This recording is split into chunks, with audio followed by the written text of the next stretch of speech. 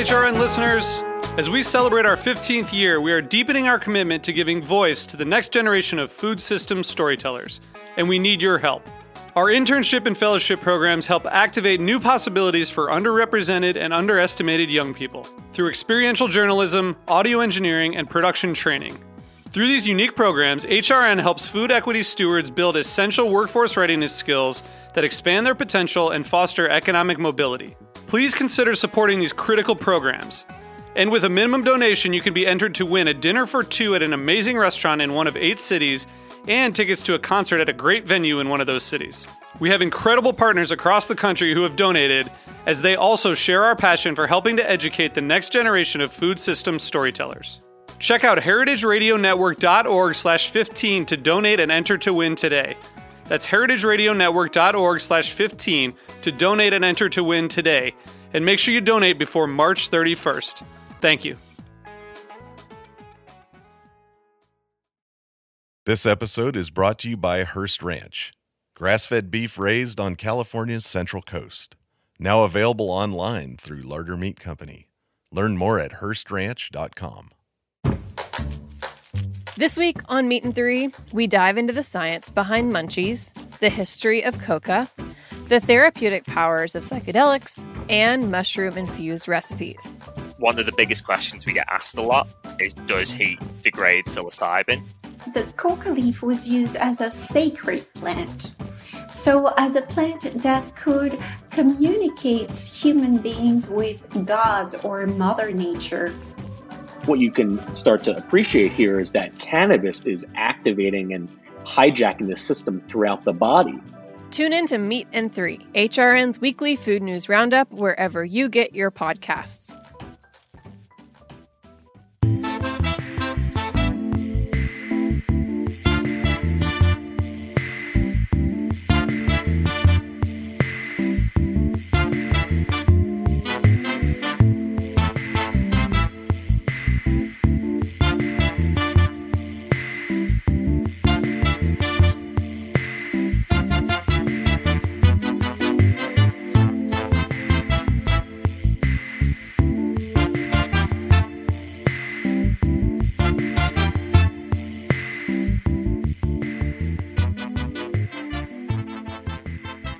Welcome to the Grape Nation, your weekly wine journey. Our guest is Josh Greene. We'll look back at 2020, the year in wine.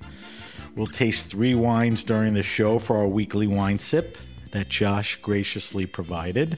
I'm your host, Sam Ben-Ruby. Stay with us for the Grape Nation on the Heritage Radio Network. We bring wine to the people. Josh Greene has been the editor and publisher of Wine and Spirits magazine since 1986. In addition to writing feature stories and commentaries for each issue, Josh and staff taste thousands of wines annually. Josh is also the critic for the wines of the Napa Valley, Bordeaux, Burgundy, Champagne, Portugal, Rioja, Australia, New Zealand, and South Africa. Wine and Spirits magazine annually features the best new sommeliers, the restaurant poll, top 100 tasting and symposium, and extensive wine reviews. Welcome back to the Grape Nation, Josh. Hey, Sam. Great to be here. Josh, this is your 4th year in a row. You're, the only guest that's been on 4 years. And that's fantastic. When I first met you, I had just started the show in September 4 years ago, and you were gracious enough to come that December with not much of a track record. So 4 years later, I thank you for coming on every year. Josh, where are you right now? I am basically in sort of a permanent quarantine in Massachusetts in the Berkshire Hills. Nice place to be. My house is in a hill town above Lenox, and so I'm separated from Lenox by the Appalachian Trail and the biggest state park in Massachusetts. Wow. So, sounds like a good place to be. Spring, winter, fall, or summer. Cold and snowy right now, but generally a good place to be. Yeah. Believe it or not, it's flurrying here. We are talking to Josh remotely via Zencaster. All right, so let's get right into it. Josh, this has been anything but a normal year. I think we'll all agree to that. Yeah. So I want to get your take on some major wine stories this year. And, you may have, a few stories you may want to talk about too. But the first thing, to me was the most powerful and the most obvious, and that was COVID-19. So the opening question, and you can take it wherever you want, is, tell me the effects the COVID-19 virus, had on the wine and hospitality industry. Well, major effects, but I guess I sort of see it as COVID-19 and the fires as one thing. I think they both are tied to how we're manipulating the climate as humans. Okay. And the COVID-19 epidemic is basically the planet sort of battling back at us. The fires are the planet battling back at us too.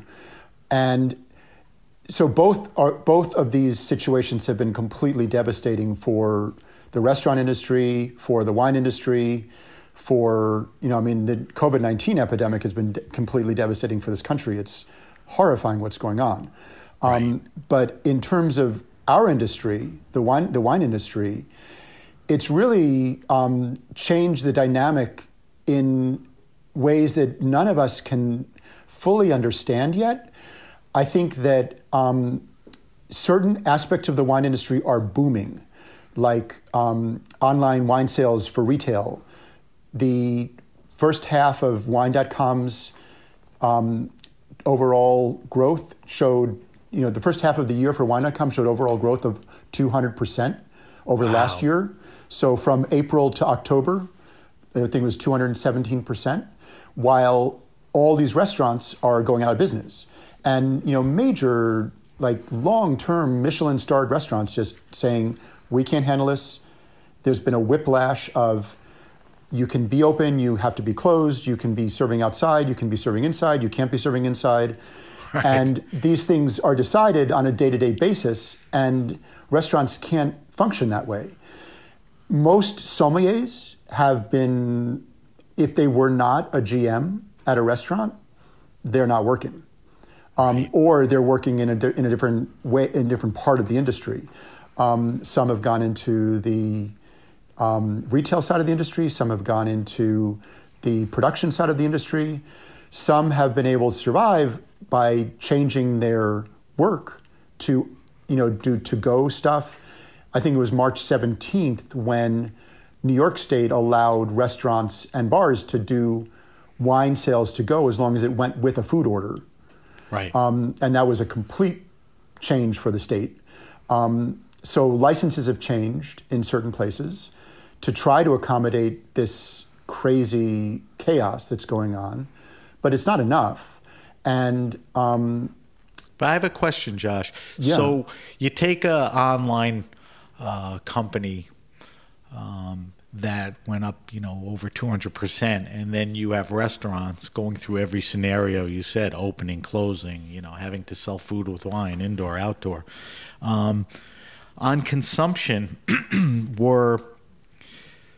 was consumption generally up, down? Did it equal out?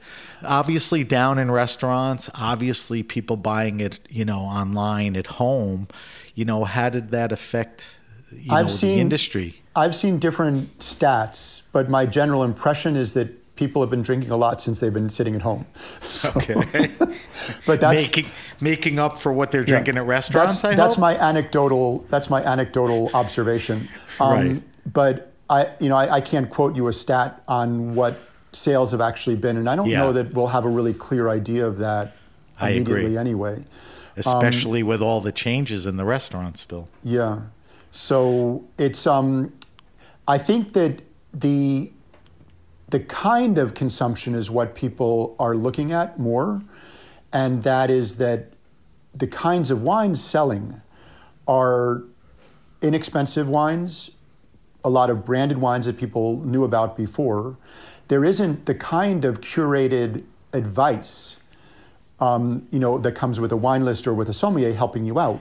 Right. So people might be reluctant to buy wines that they don't know, and the restaurant model for many years, especially since the last economic crisis, was based on sommeliers finding well-priced wines that were really good quality and really interesting to taste, and selling them to their customers at a good price and still making money on them because nobody knew what they were. Right. Now, what about retail? I mean, do you think retail, because people were hesitant to go out or make contact, I don't think they took the same hit as restaurants. Retail is not taking the same hit, especially big box retail, especially the big, that's selling online, especially the big retailers who do have online presence, and other retailers who have been able to do, a lot of retailers have really taken it on themselves to provide service to, I was talking to Tara Thomas, who's an editor at the magazine, and she was tasting with Christy Frank for their last issue, and Christy had Frankly wines in New York that she is no longer connected to completely, but she has a shop in upstate New York. And she was hand delivering some wines to a person who ordered them in Brooklyn when she was coming to pick up wines from Tara. So people are doing all sorts of like direct service for their customers to try to sustain these relationships. Right. And it's hard, I think, right now for small retailers. I think the really devastating aspect of the pandemic is that all small business, not all, many small businesses are suffering really hard knocks right now. And big business is actually thriving, especially tech. So it's a challenging time for small business, whether you're a restaurant or a retailer.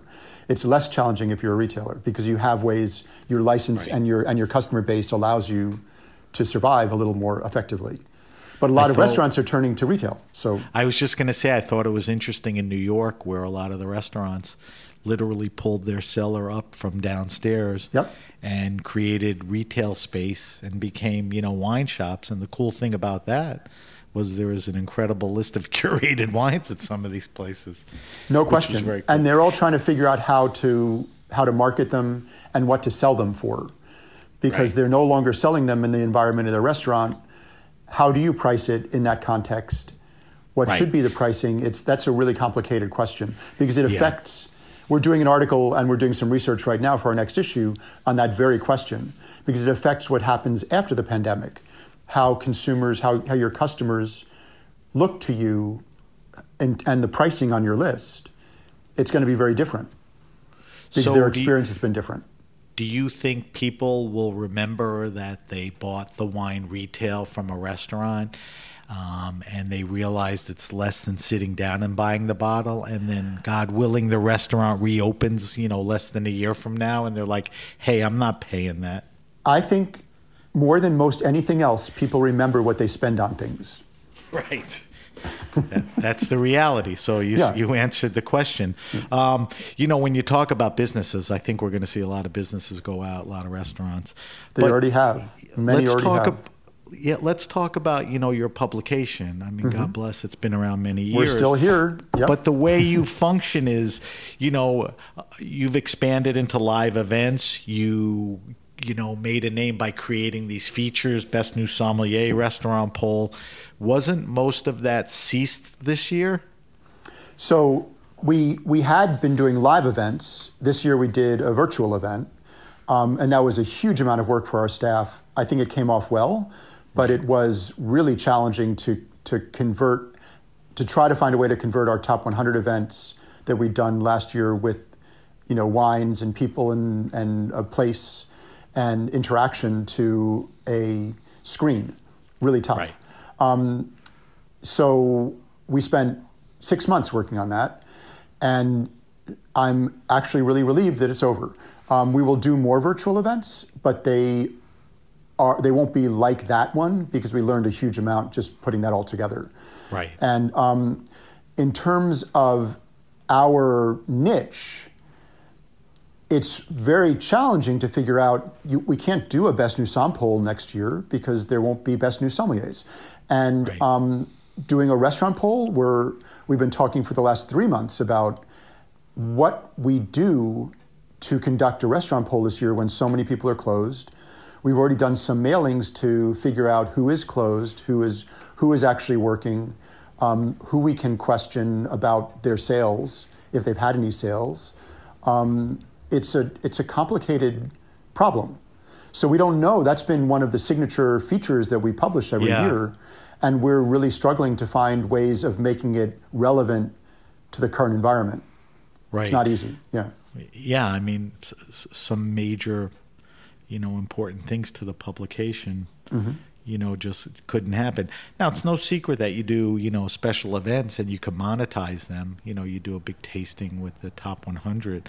But we can't monetize this year. Yeah. We can't monetize it this year. You can't capture anywhere near that revenue virtually either, right? A little?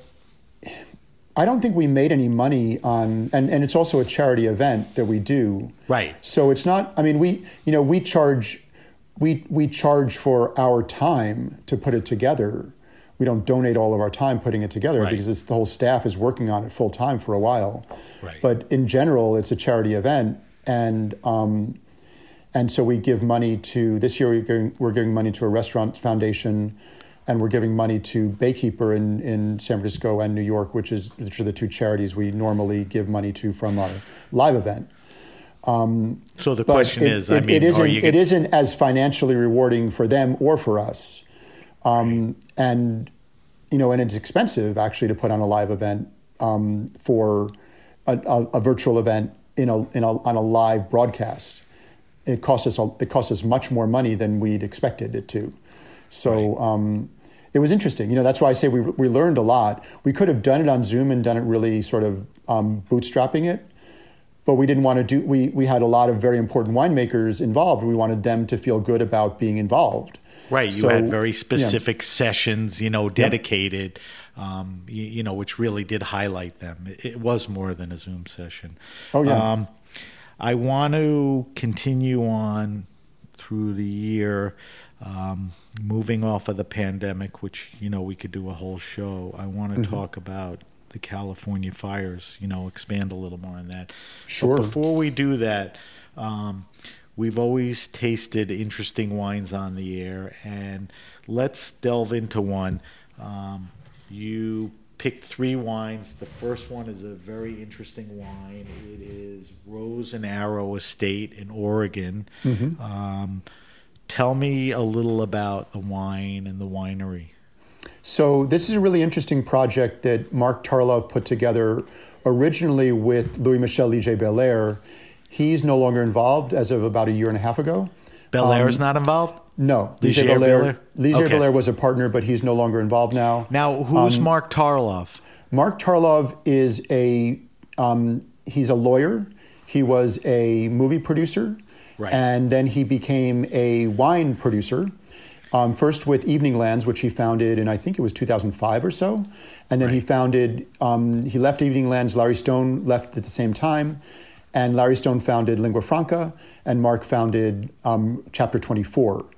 And then Mark brought on Ligier-Belair to do that.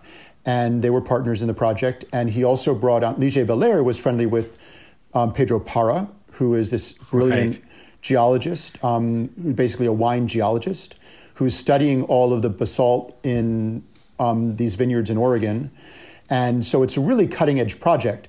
Felipe Ramirez is another friend of Ligier-Belair and Pedro Parra, and he's making the wines. So we did actually a session with this wine and a wine by Jason Drew, which is also like a discovery of a new terroir.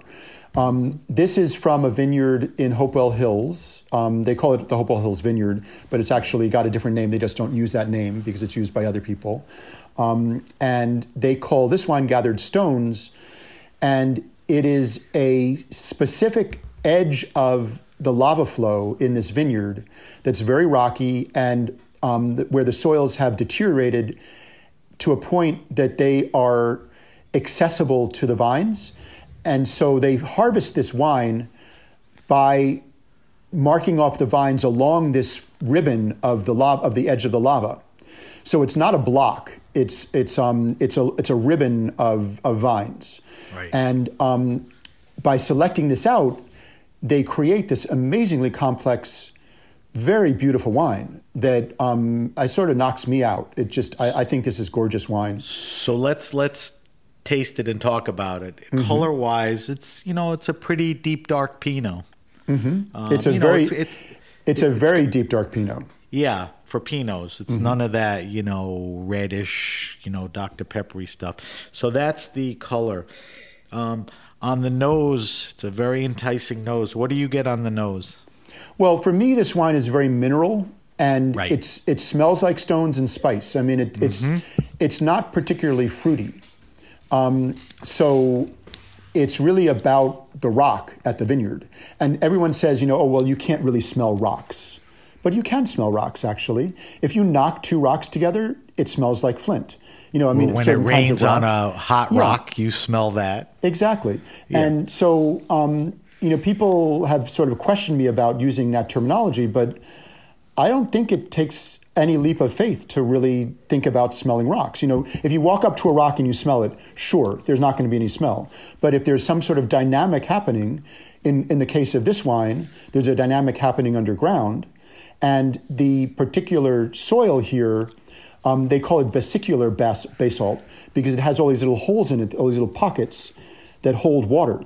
And the vine can more easily access the minerals through those pockets and through attaching its roots to these little chunks of vesicular basalt. So it picks up certain nutrients and it develops, nobody's really clear why it would end up having a rocky sensation, giving you a rocky sensation, but to me it does. Yeah, and whether I know what that wine is or not, it does. Yeah, it really does. All right, so on the palate, just throw it over the tongue. Tell me what you get on the palate. For me, it's the power of that tannic spice. I mean, right now this wine is super young, and this wine is more about tannin than fruit for me right now. Yeah, for a young wine, the tannins are very present, but it's drinkable now. Oh, there's no question. But I've had this wine open on my counter for 4 or 5 days at a time, and it's killer 5 days later. It will blow you away. It will. Yeah. Okay. All right. So this is the Rose and Arrow Estate, gathered stones from Hopewell Hills from Pinot Noir. 2017 is the one that I'm tasting. Yes. Only 244 cases. And if you look for the 2018, what's really significant about this particular producer is that regardless of what the vintage quality is in any particular year, since they started making Rose and Arrow wines, I think that 2015 may have been the first year, it may have been 16, I think it was 15, each year has progressively gotten more astonishing. Really? So they're learning so much about they're learning so much about their sites and what to harvest and when, that it is they are really getting it nailed. And so if you get the 17, it's beautiful. If you get the 18, it's more beautiful. That's a good winemaker. So a couple things. Not the cheapest wine and not the most available wine. So the best place would be to go probably on their website and get on their mailing list. Yes. Rose and Arrows. And retail-wise, what are we looking ballpark? I think this is 150. I think the 97 was 120. The 17 was 120. The 18 is 150. So let's preface that by these are very, small production, Oh, yeah. It's a rare wine. Rare wine. And, these are the handful of wines that are in that price range, And they make less expensive wines. They make less expensive wines. They consider this like their Premier Cru wine. Right, so that's why that's why go on the website and you can get a whole array. All right, so that's a beauty, Josh. That's a treat to me because I heard of it, but I never tasted it. So that's a really wonderful wine. Thank you. All right, so let's continue with the year. I want to get a little more into natural phenomena, and starting with California. They probably suffered their worst fires with over 4 million acres torched just this past year. Yeah. It was the worst fire year in recorded history. Right. Yeah. And hardly, the first, second, or third. What effect will the fires have on California and beyond? I mean, how does that story play out? It's really not clear yet, and we did a big story on 2017 Cabernet because of this, because the fires have been so discouraging for people in the industry. And seeing the pictures of meadowwood burning still gives me the chills. I mean, I'm sitting here with like a rush of chills going on. If you can have a rush of chills, that's what's happening with me right now, thinking about that photograph. It's terrifying. And this is not the last we will see of these fires. These are just really, when the 17 fires hit, everyone was hopeful that would not be a recurring phenomenon. So now we've had 3 out of the last 4 vintages as fire vintages, and with 2020 being the absolute worst. And we had 2 major fire events, one in August, the one in August was far enough away from the main wine growing regions that there's a lot of discussion about old smoke and new smoke now. It used to be that people were worried about smoke, period. Now they're parsing it with old smoke and new smoke and saying that old smoke, if it's haze and it's from far away, does not have the same volatile phenols in it that can get into the skins of the grapes and affect the quality of the wine.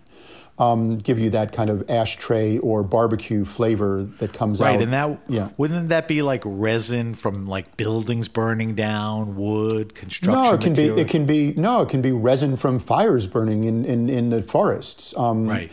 It's volatile phenols, which are wood products, or it's the same. It's a lot of the same stuff that's in the oak barrels that people use to age their wine, but it's a different quality and character and volume of it. And so the August fires were devastating, but far enough away from wine country that they were not as devastating to wine country as the October fires, the glass fire. I guess it was it was in September, the end of September through October. So that second round came September 27th, ended around October 20th, which is the main harvest period for a lot of people.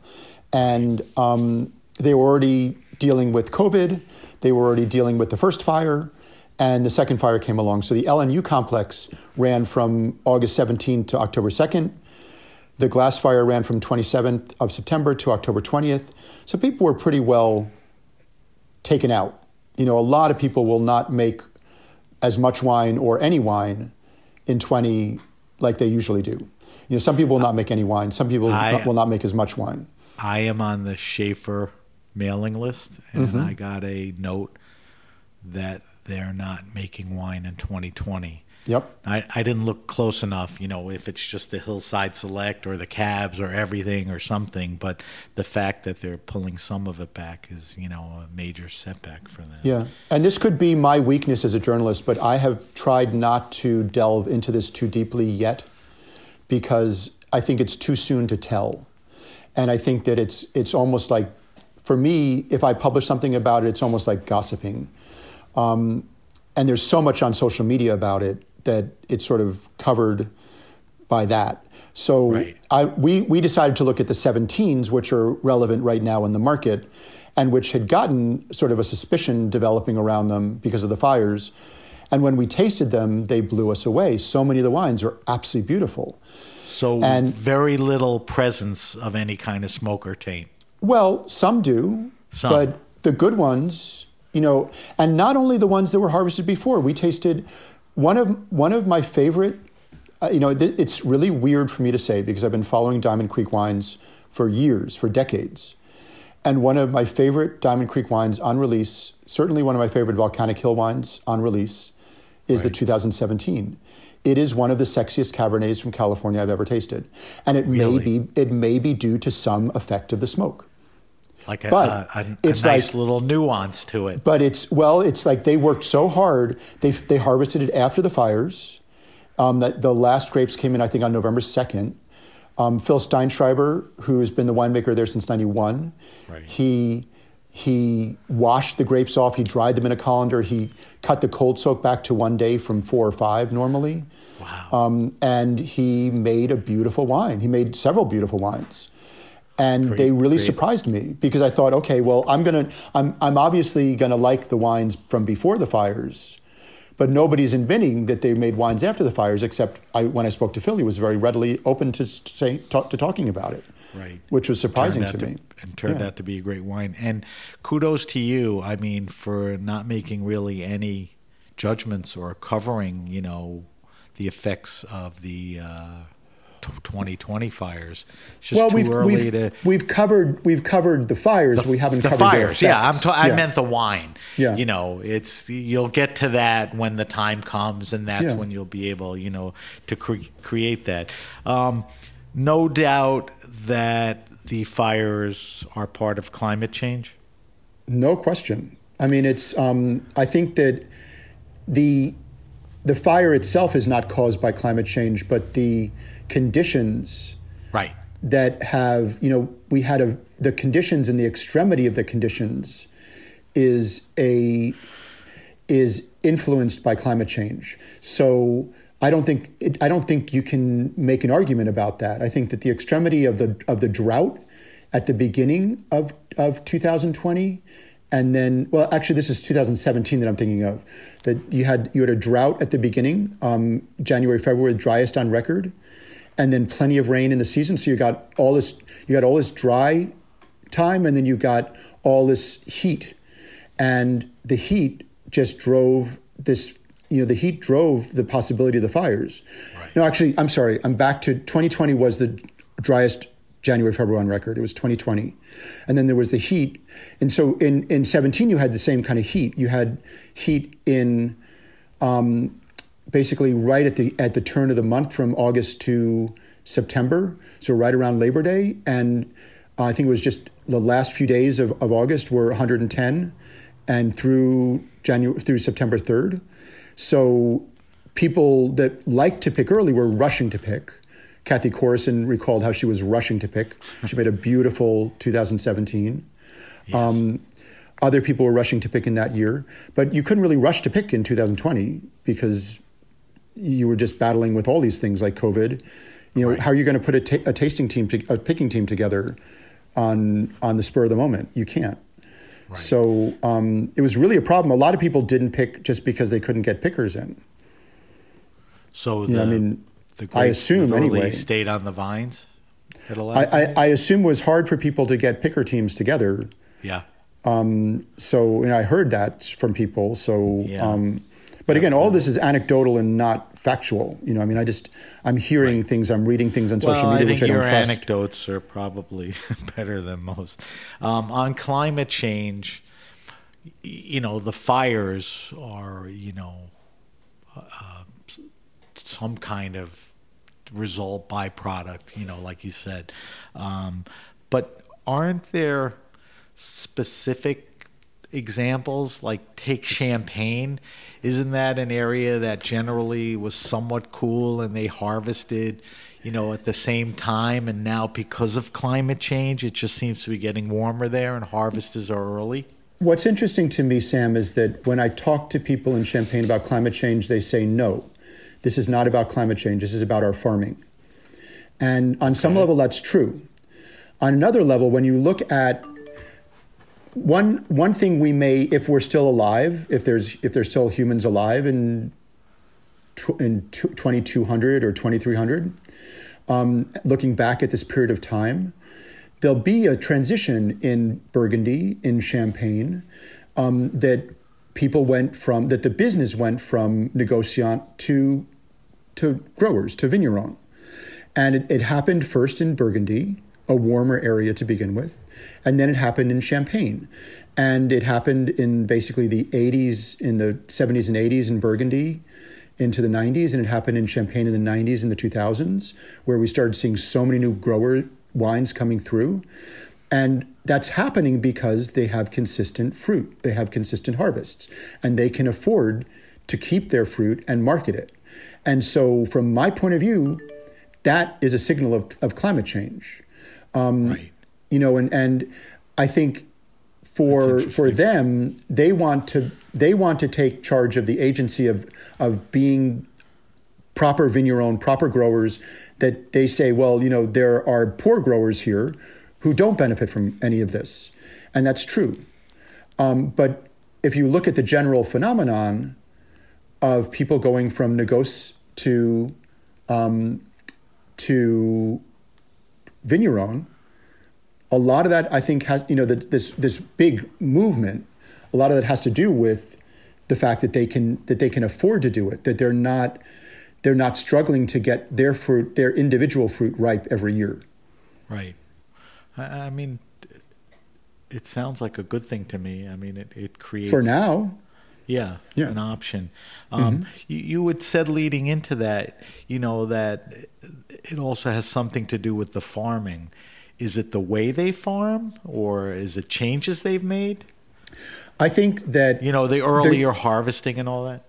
I think if you look at the way that Eliorier farms, if you look at the way that Roederer farms, if you look at some of the biodynamic growers, the Lamonnier-Bernier, the way they farm, if you look at the way people are working that are really devoted to their land and to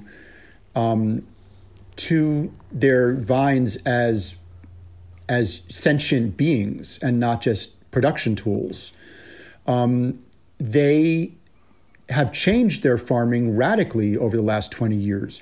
They have the conscious level of farming for the last 20 years has been increasing dramatically. And so many more people are accepting of this idea that plants are a live living organism too, and need to be treated with honor and respect, and aren't just there to pump chemicals into and take fruit off of, and then you wonder why you have a wine that tastes like nothing. So there's a lot more effective farming going on. Whether it's we were going to talk a little bit about regenerative agriculture, regenerative organic farming, right. And that to me is a really super exciting development in.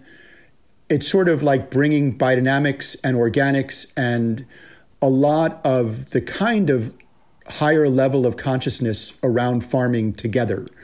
So there's one winery now in the world that is ROC basically regenerative organic certified, and that's Tablas Creek. Yep. Yeah. And we wrote about them in the December issue and this whole process that they went through to even find out about this phenomenon. They were organic before, and what this does is it really looks at the entire farm. It looks at the people working in the farm. It looks at everything you're doing in the farm, all of the various kinds of life that are there, whether it's bees, whether it's sheep, whether it's cows, whatever it is that you're farming, and bringing it all together. And it's a project that Rodale, Patagonia, and Dr. Broners started. And they've got another soap guy, the down jacket guy, and the magazine guy. Well, they're no longer a magazine. I don't think anymore. It's a health related company. Yeah, wellness company. They used to have more organic farming I think was their magazine. Right. Rodale, Rodale Press. I think it's separate. I'm not exactly certain, but I think that this is like an association that they started, a nonprofit association that they started. I'd have to look back at my notes on it. But it is affiliated with, it's the same group that was publishing those titles, and they may still be involved with them. I'm not certain. But that is the same group, and they're in Pennsylvania. And so this is the first winery. They had to change a lot of their rules to get a little winery involved. And now other wineries like Radio Coteau are looking at it, Cullen in Margaret River's looking at it. A lot of people who are doing very significant farming work are looking at this as a next step. It's very cool. It's great movement towards the right direction. Mm-hmm. I guess we're going to be seeing and reading a lot more about it.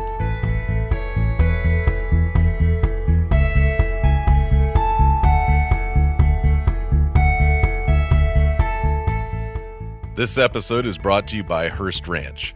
The Hearst family has raised cattle on California's Central Coast since 1865. Today, Hearst Ranch's signature product is their 100% grass-fed, completely hormone and antibiotic-free beef. The Hearst ranches have always treated their animals with great care. Their cattle live a completely natural existence as foragers and grazers. Well-managed grazing fertilizes the land naturally, sustains a seasonal rhythm to the ranches, and produces a remarkable meat whose flavor is the authentic taste of the American West. Hearst Ranch beef is available seasonally, May through August, in select Whole Food markets throughout California, and all year round at their retail locations in San Simeon and Paso Robles. And now, HRN listeners in Arizona, Nevada, and California can get Hearst Ranch beef delivered right to their door through Larder Meat Company. Go to lardermeatco.com and shop the 100% grass-fed box to stock your freezer with Hearst Ranch beef. That's LARDER, meatco.com. Learn more about the storied history, farming practices, and conservation efforts of Hearst Ranch at HearstRanch.com.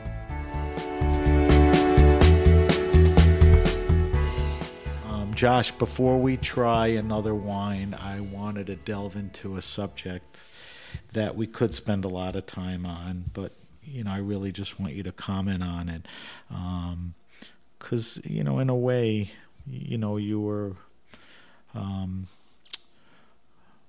affected by this. Julia Moskin from the Times has been writing for years about sexual harassment in wine and in the Court of Master Sommeliers. And the reason, I kind of pull you in is you do the best new sommeliers every year. And one of the people that you selected was, made the list. And very quickly after, he was the subject of harassment, by 4 people that came forward, 2 on the record and 2 anonymously. And then based in fact on the fact that we put him on our cover, they came forward because they were so pissed about it. I wanted you to say that. I didn't have to. I mean, he was a cover boy that, turned out to be, one of the prime sexual, harassers in the business. Well, it's not, but it's not. Now, wait a second. It's not clear. I've never actually heard what the outcome of that was. True. I got ahead of myself, and I didn't mean to. Go ahead. He was accused. Right. And Julia Moskin also made him out to be a celebrity sommelier, which he was not. So he did not have the kind of power. He was evidently not behaving himself, but I don't know that. According to these women, he was not behaving himself. Right. But it was at a very different level than what came out this year about the Court of Master Sommeliers, who really are mentors to a lot of these people. And people could argue that he was a mentor, and maybe he was to some of these women. But these people were seriously in power at the Court of Master Sommeliers, and they've been accused. And that was the article that came out this year around the same time. Right. So this is definitely Julia Moskin's beat, and it's important that she's bringing it to light, because what we heard, what really horrified me this year, even before this all came out, and what came out with Julia Moskin's article was pretty damn horrifying. But earlier in the year, when Tahira Habibi came out with her video, right, describing how when she was working to become a master sommelier, and she had paid a lot of money to fly north to participate in a session with her mentors, she was required to call the master sommelier's master. Right. And this really was troubling to her as a Black woman. And I can fully understand that, how freaked out that would make me if I were Black and had to call someone master. Even if I would not want to do it being myself who's not Black. But right. I don't have the history that the Black people in this country, the African Americans in this country, have with that word. And, so it's pretty astonishing. So the court responded to that by changing some of their guidelines. And then they got blasted by this particular horror over some of the very people at the very high levels of the court being accused of harassing their mentees. And on all different levels. I mean, and from rape down to, down to harassing, verbally. Mm-hmm. Yeah. But clearly there's a culture, not only in the court, but in this industry. A lot of women that I spoke with after this came out said, yeah, that's what happens. And as a guy, I'm not necessarily aware of it, but a lot of women in this industry are very acutely aware of it, no matter what part of the industry they're in. Right. And it is a lily white male industry, and it needs to change. I agree with that. My last show had Jane Lopes and Sarah Fernandez, who spoke out against Anthony Kalin, and Jane was one of the subjects of Julia's recent article. Yep. It's an interesting to get a take on that. There's a new president at the court, a woman, Mia. There's new board members, but it looks like a lot of the old same, so it remains to be seen. Well, the board members were just elected, and it is a woman, Emily Wines, who's the Emily chair of the Wine board. And Mia, Yep. right? Mia Vanderwater's there too. But evidently, they can't bring a lot of women onto the board yet because their bylaws state that they have to be a master sommelier for 2 years. So that's a limiting factor unless they change their bylaws. Well, I think everything has to change. Yeah. I don't want to get into a debate with you, and like I said, I don't want to spend a lot of time. But the problem may be their bylaws and everything they've abided by. There's a potential to blow it up. Start somewhat from scratch. The problem is our culture. Clearly our culture it's not just the wine culture. It's, celebrity culture. It's society. It's every part of our culture. This is a very, we do not yet have a woman president. It's shocking to people that we have a woman vice president to a lot of people. Right. We will. And many people are not accepting that as a fact. There are significant aspects of racism and sexism in our culture that are not going away readily, and that are not just on the male side, and they're not just on the white side, and it's a real challenge, and it's one of the central challenges we face as a country. I agree. It's effloresced in the wine industry. But it's not just in the wine industry, it's all over. Culturally, we will revisit that when you come back next year to see what has happened between now and then. Probably not enough. Right, but it's something encouraging. So, let's not even prognosticate now. Let's taste the second wine. I'm a little excited about this because I think it's substantially less expensive than the last wine. And, I took a few sips before and it seems delicious. So I want you I think this wine is outrageously delicious. So this is Pinot Noir again, but this time it's from Moray Saint-Denis. It's Frederic Magnen, who is Magnen. Yep. Magnen. And so he has a domaine called Domaine Michel Magnen, which is I think it's his father's name, Michel. I don't think it's his grandfather, I think it's his father. And then he has his own wines that he makes. And he's doing really, really interesting stuff. This is from a village parcel. And he himself is from Moray Saint-Denis. He makes some amazing chambols as well. But his Moray Saint-Denis, he has a Rousseau, which is about $100 a bottle. This is about $65 a bottle. Right. His Rousseau is mind-blowing. We tasted his Rousseau right after this wine, and this wine blew our panel away completely.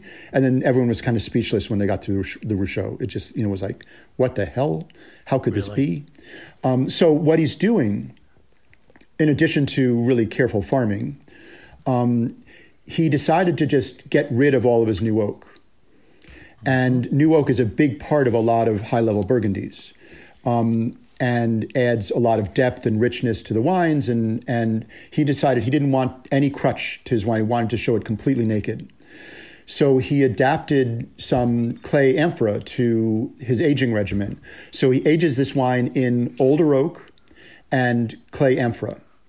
And so he's found that the clay doesn't give him the kind of reductive character. He was getting a particular kind of reductive character that he couldn't exactly explain to me, but it was troubling him.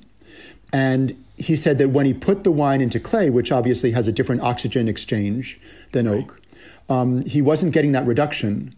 And when I taste his wines, they just have this kind of explosive energy and joy to them that is this was one of the most exciting wines I tasted this last year. And I bought some of it.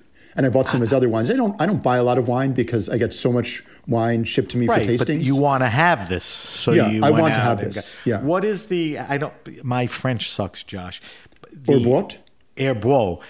That's the parcel or the area. Yeah, that's the parcel. Okay. All right. So let's. So it's color just here. This is a village parcel just below a Premier Cru. Okay. So it's above village and below Premier Cru? No, it's a village parcel, but it is a village. But it's what I'm saying is that there's a Premier Cru parcel directly above it on the hill. Geographically, Geographically, yeah. Okay, so let's look at it color-wise. It's a deep, garnet. It's not as dark as the Pinot from Oregon, but it's got a nice richness in color. Tell me what you get on the nose? I get this very dark, sort of heady fruit character. I get a lot of rose. I get a lot of game, and I get a really dark, deep cherry character. It's more earthy than fruit, but I also find it just a really fascinating wine to smell. Like I love smelling this wine. The nose and the palate are great. I mean, there's definitely some crossovers. On the palate, what crosses over from the nose, and what else do you get on the palate? I get that. I mean, it's really that fruit that drives it, and I get a really. What interests me about both these two wines, the Pinot from Oregon and this wine, is the quality of their tannins. I think the way that this is what I think of as rich tannin. Like this is the kind of richness I want to pay for. I don't want richness that pushes at me. I was just going to say, for a younger wine, there's no push or harshness. It doesn't have to soften out. I mean, these are ready to drink, and these will lie down pretty nicely. This will lie down beautifully, and it basically, what I love about this wine is that when in the finish, when you take a sip of it and you breathe, you taste all of the complexity in the tannin. You taste all of the earthiness. You taste the fruit ghosting through it. It's really beautiful. Now, is production decent, or it's a smaller production wine? It's a small production wine. I don't know how much he makes of it, but he doesn't make a lot. Okay. He makes more of this than Rousseau, but I think. So you're going to have to look for this. This is the Frédéric Magnon Moët Saint-Denis.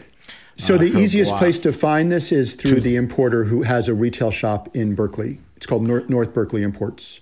One of the great guys in the country, not far from Kermit Litch either, right? Mm-hmm. Yeah, I mean, Berkeley is really blessed to have two of the greatest importer retailers in the country. And Alice Waters. Yeah. Well, but she's not importing wine, but she's in Berkeley. Yeah, she uses a lot of the wines from Kermit, and they share kind of a sensibility. But North Berkeley is a different kind of thing, and North Berkeley's Champagne list and their Burgundy list and their Italian list is pretty astonishing. So they're two really great stores. Go to North Berkeley Imports, go to their website, and they have spend this wine. A few minutes, and they'll have this wine plus some other stuff. All right, Josh, we have about 10 minutes left. I'm going to combine two questions into one, and I think they kind of cross over. So I wanted to ask you if there are, other significant stories this past year, that you would like to discuss. And then I'm always curious about, with all the distractions, interruptions, changes this year, certain things tend to go unnoticed. winemakers, wine regions. They just get covered up by the stories. So, tell me about anything that got your attention this year. These wines fall into that, and if there's anything else, and is there a story we missed? Yeah, the 2017 Cabernets, which I've mentioned, these particular Pinots, the wine we're going to taste for your tasting Weekly segment wine sip at the end. They all caught my attention, but a lot of wines caught my attention. But one of the things what's odd to me is that we've been living through so much death this year, but even without COVID, we lost a lot of really high level, brilliant people in this industry. And it started. It started with George Duboeuf in January, one of the great leaders in Beaujolais. Whether you like his style of wine or not, he had a huge impact on that region. And a great Michael marketeer too. What's that? He was a great marketing guy. He really got the message out. Not only great marketing, and he was a great marketing guy, but with Beaujolais Nouveau, absolutely. But all the chefs in France loved him for that, and it brought people into their restaurants. But he also really had a major impact on the whole image of the Beaujolais region and bringing it. There's a lot of really cool stuff happening there now on an artisanal level.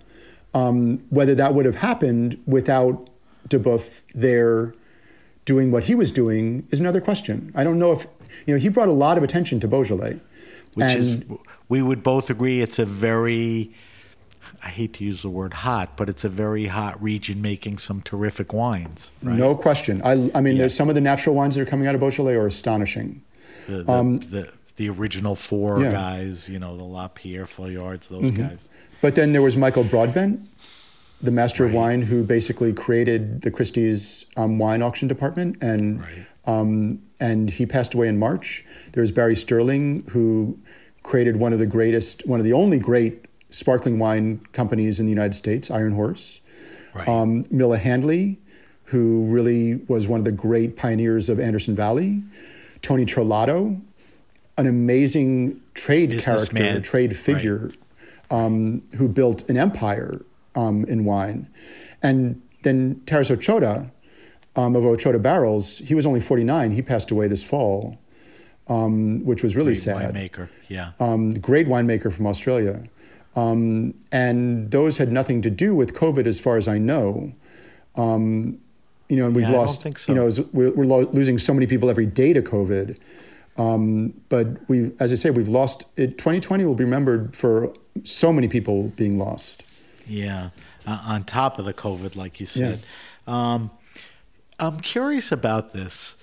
I always try to talk about social media, where it makes sense. Mm-hmm. And we kind of broached it a little, but I want to tie it together. Okay. I mean, do you think social media had an assist in keeping things going in this crazy pandemic year? I think part of that could be a yes, because, social media and the internet, the internet is way more evolved than social media. They're both maybe teenagers, or social media is. But do you think it played an important role? I mean, you went virtual on, one of your events. La Paulée did, La Fête du Champagne. A lot of these restaurants, Josh, really got their message out, by way of social media. Sure. A lot of, I did my podcast and you were, running, the magazine, but a lot of wine people were sitting around and interviewing each other on Instagram, in case you didn't notice. I mean, does social media get a kudo for, for playing an important role in the pandemic during these tough times? That's a really interesting question. I would say that without the internet, we would have had a very different pandemic. The world would have basically come to a stop. Or we don't really know what would have happened, but we would not have been able to continue on as an economy without the internet. Or we would have had a lot more death. So, yeah, I mean, I think the internet has been a hugely powerful tool for maintaining social distance. It's sort of miraculous and horrifying at the same time. But it is, the oligarchs of the internet have become so powerful, especially this last year. Now, if you want to ask me about social media, I really think that social media is out of control. So I think that a lot of our country's problems are tied to the irresponsible use of social media. It's not social media's fault, but it is social media's fault for not controlling its content. And as a media company, I don't agree with the idea that social media needs to be free of responsibility. Any print, any broadcast, any traditional media is responsible for the content it delivers. And from my point of view, the social media content delivery is irresponsible and affecting us in really, really positive and really, really deeply negative ways. So I'm really the wrong person to ask to give kudos to social media companies, because I think they've been remarkably abusive over the last year and over the last 4 years. So that is a fair perspective. That's an accurate perspective, and it's a very timely perspective. On the news today, they're talking about not the content part, but breaking up Facebook and Instagram and all of that. But those companies, I mean, there's a lot of controversy over whether that would help or not. Right. I think it comes down to responsibility. Right. And I think that people need to be responsible for what they're putting out there. And those companies are responsible, whether they like it or not. They should be responsible. You moved into the bigger picture, which is the companies, and some of the people. I was referring to, just the medium and, what effect it had. And from my point of view, Sam, that's what they want you to do. Right.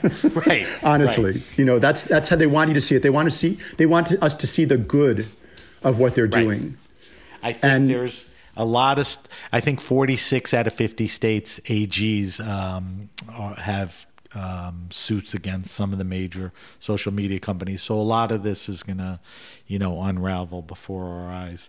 All right, Josh, we only have a few minutes left. Let's get to that last wine. Sure. The last wine is a Heights Cellar Chardonnay, a winemaker, I would say legendary, California winemaker, not famous for or not identified as much for their Chardonnays. The reason I wanted you to taste this was because I usually do not get very excited about Napa Valley Chardonnay. For me, it's a style of wine rather than a natural wine from a place. And this wine, when I tasted it, I was thinking, wow, what the hell is that? And I found out what it was, and it was really striking to me. It's one of the first wines by a new winemaker at Heights, by a new administration run by Carlton McCoy at Heights. He's a master sommelier. Yep. And Little Nell. He was brought in by Galen Lawrence Jr., who bought Heights, and Carlton's running it. And so this is a sommelier's concept of what Napa Valley Chardonnay should be. And I love it. It's not, I don't think this is at the level of the other two wines that I'm sharing with you, but for me, this is the direction Napa Valley Chardonnay should go. And it's like a first step. And I think it's delicious. It's fresh. It's lively. It's mineral. I just wanted, before you said that, I wanted to tell you that. I wanted to say that, Napa Chards are known to be overblown, buttery, popcorny, very rich on the mouth.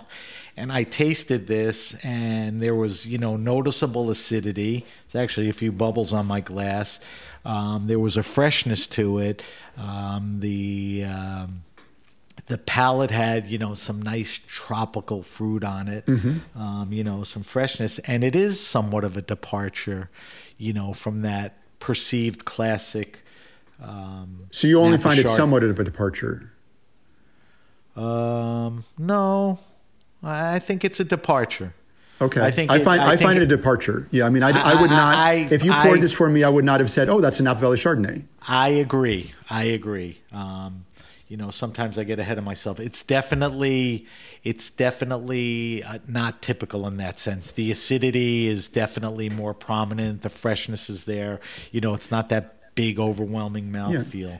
And there are people making white wines in Napa Valley that are in this direction, like, Mathiasen and working with, and the wines that Vera was making with Ribolla Gialla. Mathiasen's working with Ribolla Gialla,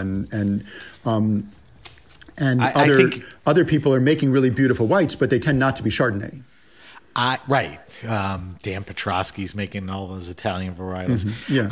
Now that I took another sip, I have to retract and totally agree with you. I mean, just the mouthfeel, you would not categorize this as it's not a fat wine. Yeah, it's not a fat wine at all, and it's fresh, as you say. It's really fresh. It's almost light and airy. Yep. So this is 2018 Heights Cellar Chardonnay. It's the Quartz Creek Vineyard. And it's the Oak Knoll district of Napa Valley. So it's a Napa Valley Chard that doesn't, play or drink like a Napa Valley Chard. Josh, what's the approximate retail on this? That's $63. Okay. So that's really, but that rivals, some good Chablis and, some other good. And it should age. It's from good. It seems like it will. It's from good vineyards. So. Yeah. Josh, we're running late. I told you this was going to go fast. It's great to talk to you, Sam. I have to do a quick wrap up, and then I want to get some info from you. So if you have a question, suggestion, wine happening, or event, hit me up at sam@thegrapenation.com. That's sam@thegrapenation.com. Subscribe to The Grape Nation podcast on iTunes, Stitcher, Spotify, or wherever you get your pods. Follow us on Facebook at The Grape Nation. On Instagram, we go under @BenRuby. On Twitter, we go @BenRuby. But you can always use the hashtag The Grape Nation to get to us on both. I will post all the wines that Josh and I tasted tonight. I will give you specific information if you are interested. And these are very well selected, delicious wines, Josh. Josh, if we want to get more information on you guys, where do we go to get more info on Wine and Spirits Magazine? On the web, it's wineandspiritsmagazine.com. It's all spelled out. Wine is singular and is spelled out. Spirits plural. Magazine all spelled out.com. Okay. And we have a full website there. You can subscribe digitally. You can just subscribe for digital and print, or you can just subscribe for a month at a time and get access to hundreds of thousands of wine reviews on the site. So, and current issue online and on the stands is December. Exactly, which is our main focus on Cabernet and Champagne. Right. So 2017 cabs you were talking about? Yep. There's a long article on that, and there's a lot of cabs from various different vintages and a huge, I think it's like 23 or 24 pages of tasting notes on Cabernet. And who doesn't love champagne, and especially this time of the year? So that sounds like a good issue. All right. I want to thank our guest, Josh Greene. Josh, like I said early on, it's great to have you on every year. I think we could probably sit here and talk for hours, but we got to pick our spots. So I thank you for helping me focus on those. Thank you so much, Sam. Yeah, it's been a pleasure. Thank you to our engineer, Amanda. And thank you to everyone at the Heritage Radio Network.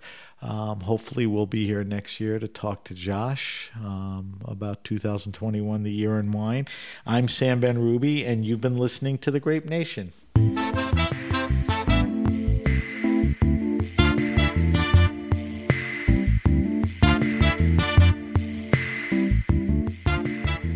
The Grape Nation is powered by Simplecast.